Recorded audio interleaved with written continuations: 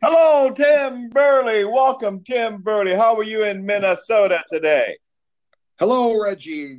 Doing just great up in Minnesota. It's actually 36 degrees here. So, Reminds me why I live in Los Angeles, California.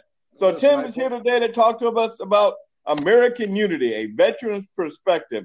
Tim Burley from Welcome Home Vet. I'll turn the floor over to you, Timothy.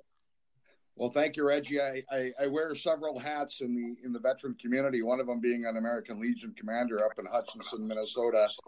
And of course, we had our newsletter coming out, and I started thinking about the elections and COVID and everything going on in the world. And I wrote some things down here, and I'm just going to run through. And this is to my Legionnaire members. We have 600 plus here in Hutchinson, Minnesota, which is very large considering where we are in the United States. But we have a great veterans population here.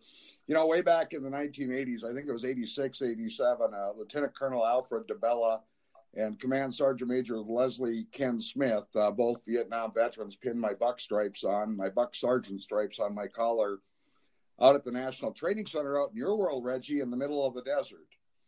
So, yeah, little sunscreen there. After pinning on my stripes, Command Sergeant Major Smith took me aside and handed me a pair of those old itchy green wool socks. Command Sergeant Major Smith was a 4-tour combat Vietnam veteran. He had 4 Purple Hearts, the Bronze Star, Legion of Merit, pretty impressive man.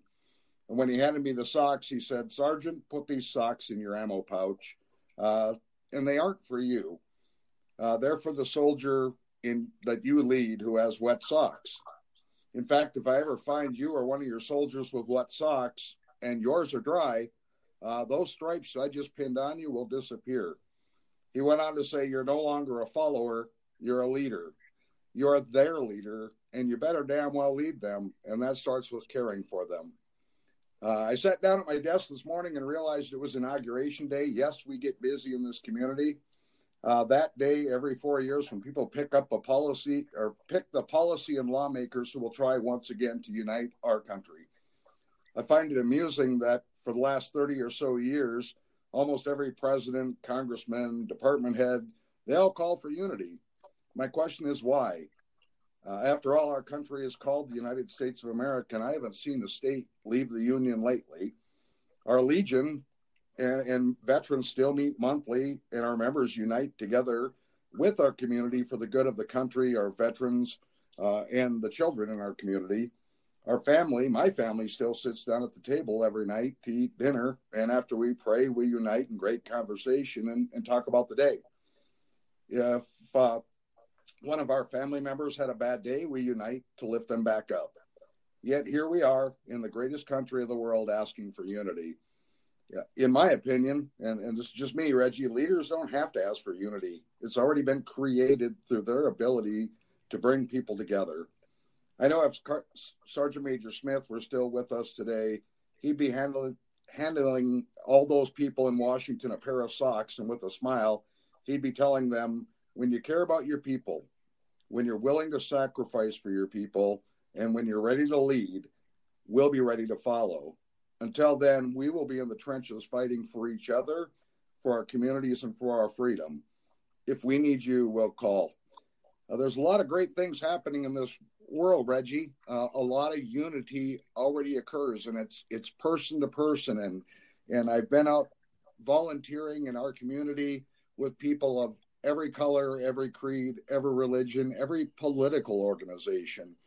When we're working for each other, we don't have to worry about those things because we're human. And when we work together, we achieve the unity we all expect. And quite frankly, we don't need politicians to do that. So there you go, Reggie. That's my thoughts. On point, man.